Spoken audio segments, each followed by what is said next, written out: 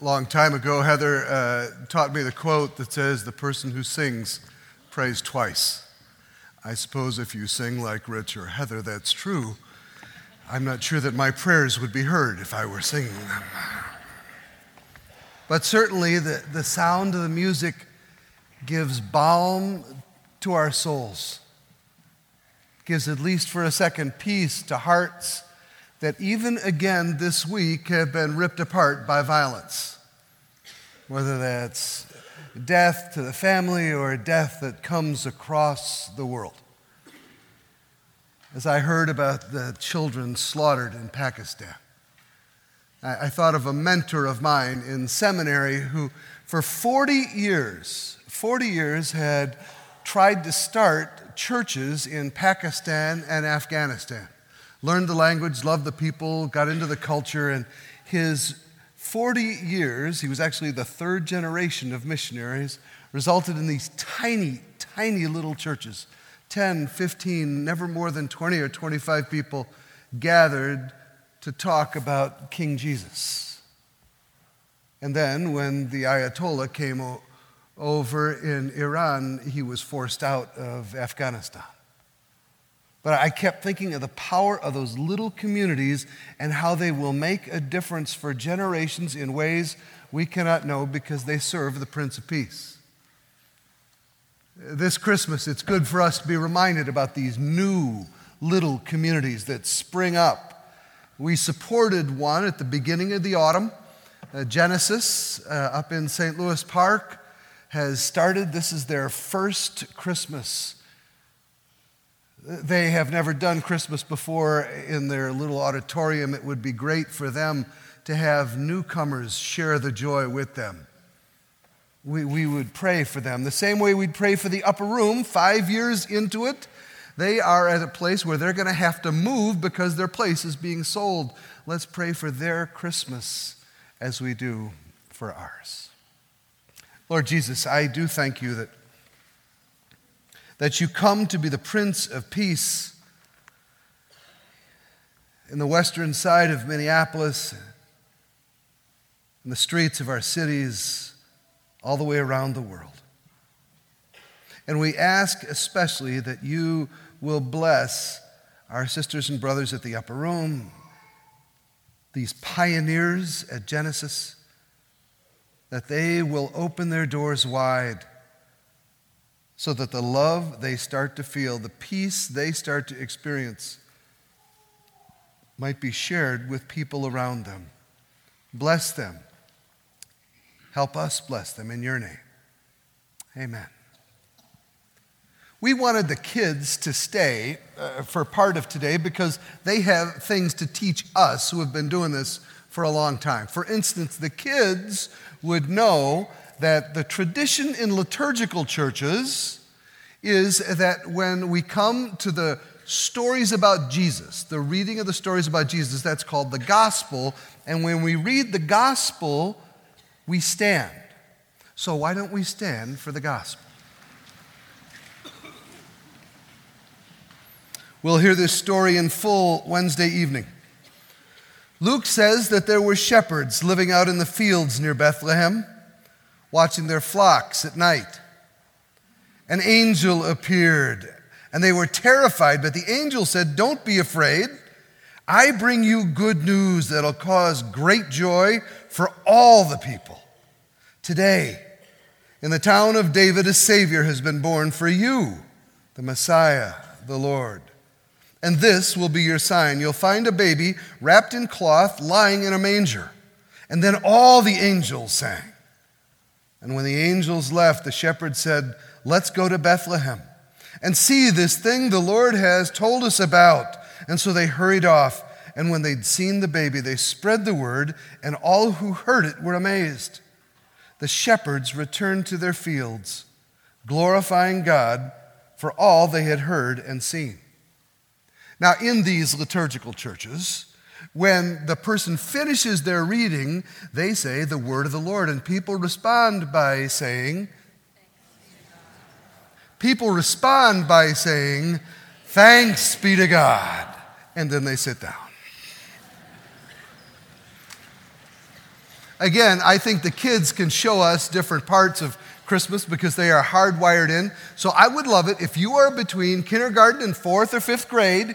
When you see the image up on the screen, you tell me what it is. Okay, first image of Christmas. Who's that? Santa Claus. Santa is to remind us that we give gifts to people that we love. Here's another image. What are those? Presents. No explanation required. Let's keep going. What's the next image? The tree was a sign to all the people that there was light in the darkness and they could gather around it. What's the next image? The Grinch. Let me give you another example. Here's another one. Who's that?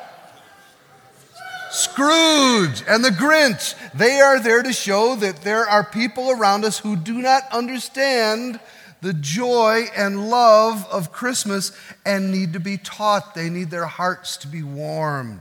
Let's see if there's another one. Okay, what's angels? This is called a manger scene, right?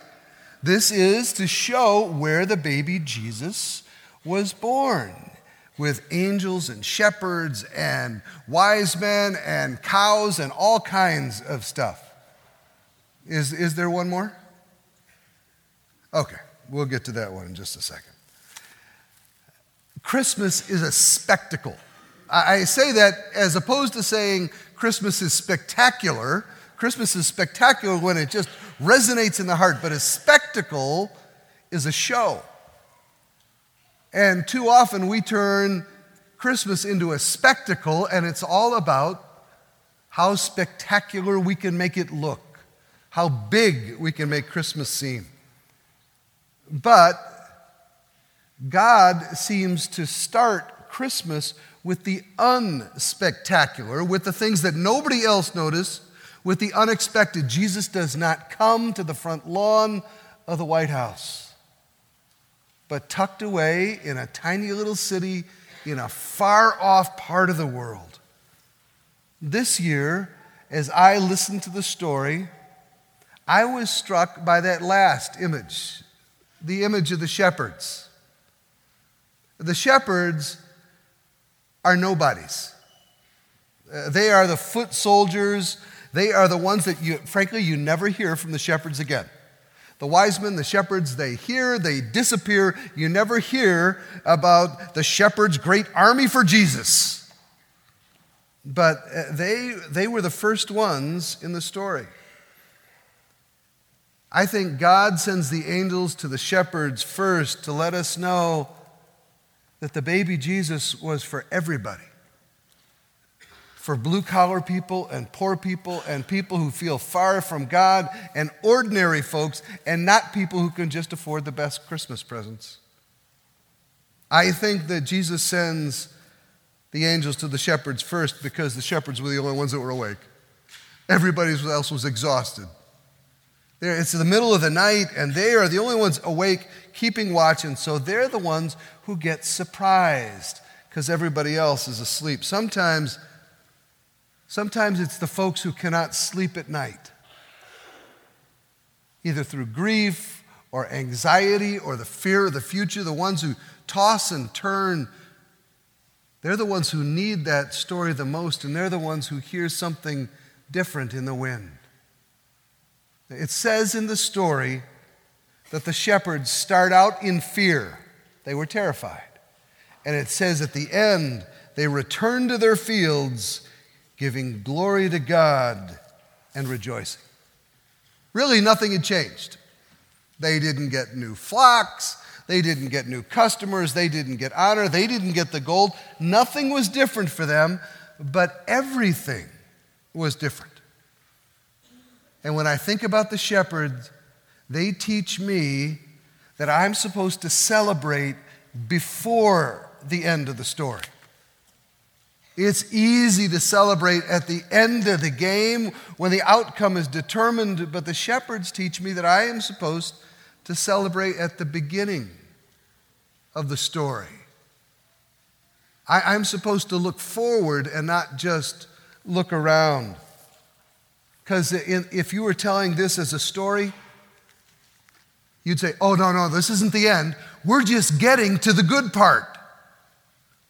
Christmas is not the good part. We're just getting to the good part. Christmas, if you're telling the story of World War II, Christmas is not victory. Christmas is D-Day. It's where the invasion begins. It's where we get hope that the tide of the battle has turned, but there's still lots of tough days ahead. And the shepherds, it says, returned to their fields, giving glory to God, because what they had seen convinced them that everything they would see from then on was different, because something had happened. The difference is what the shepherds focus on, because once you've seen glimpses of God in a manger, everything looks different. Once you've heard the whispers of what the music of heaven must sound like, whether it's here or out in the fields, once you've heard that, you hum it for the rest of your life. There's a great poem by Frederick Langbridge, and it said, "Two men look out through the same bars. One sees the mud, one sees the stars." The shepherds came home and they were in the same place looking out through the bars, but now the shepherds came home seeing the stars. Maybe they were singing psalms. That's what the psalms are. They're songs, right? Maybe they were singing Psalm 59. Psalm 59 is an odd song because it's written in a time of trouble and war and despair. They are looking out through the bars, and one sees the mud, and one sees the stars. The psalmist says, "But I will sing of your power and mercy all morning long, for you alone have been my defense, and you are my refuge in the day of my trouble." And they sang that song all day. Josh Dubois is a young man who is the descendant of slaves. And these slaves became followers of Jesus, and they sang that hymn, Psalm 59. They would sing that song, "I will sing of your mercy all through the day in the time of my trouble." His slave ancestors called that song, what David and what the shepherds sang, they called that praising in the middle of the storm. I like that. Praising in the middle of the storm. God delights when we trust Him enough to sing praises even before it's all okay. The shepherds came and sang before it was all okay. And then it says, the shepherds returned to their fields rejoicing and giving glory to God.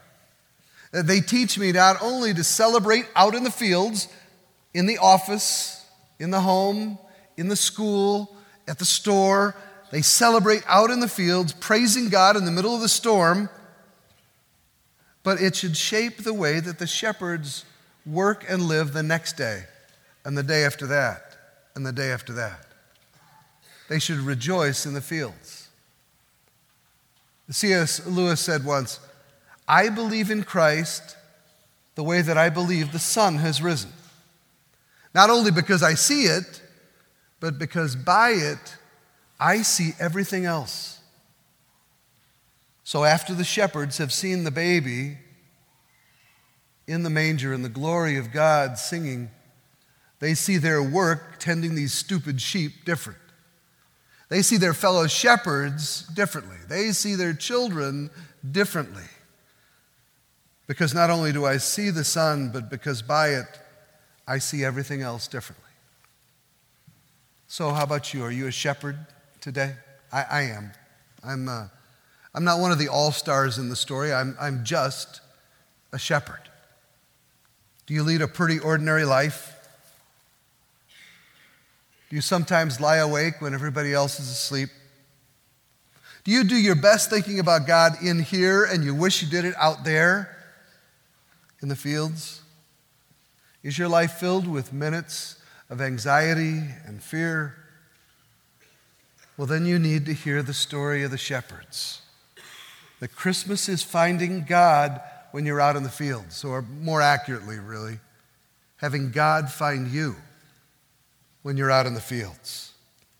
And you never see anything quite the same after you've seen what you've seen and heard the song of the angels. It goes on, you see, forever. And people who have lived with it in the background hear it full on when they die, and they sing it in heaven from Christmas on. Lord Jesus, I thank you that the little parts of the story, the parts that we overlook in your coming, can give hope and life and light. That when we are shepherds, just ordinary people, filled with fear, that you can come and bring us again to the manger and show us that when the Son comes, all will be different forever. In the name of the Father, and the Son, and the Holy Spirit, we give thanks. Amen.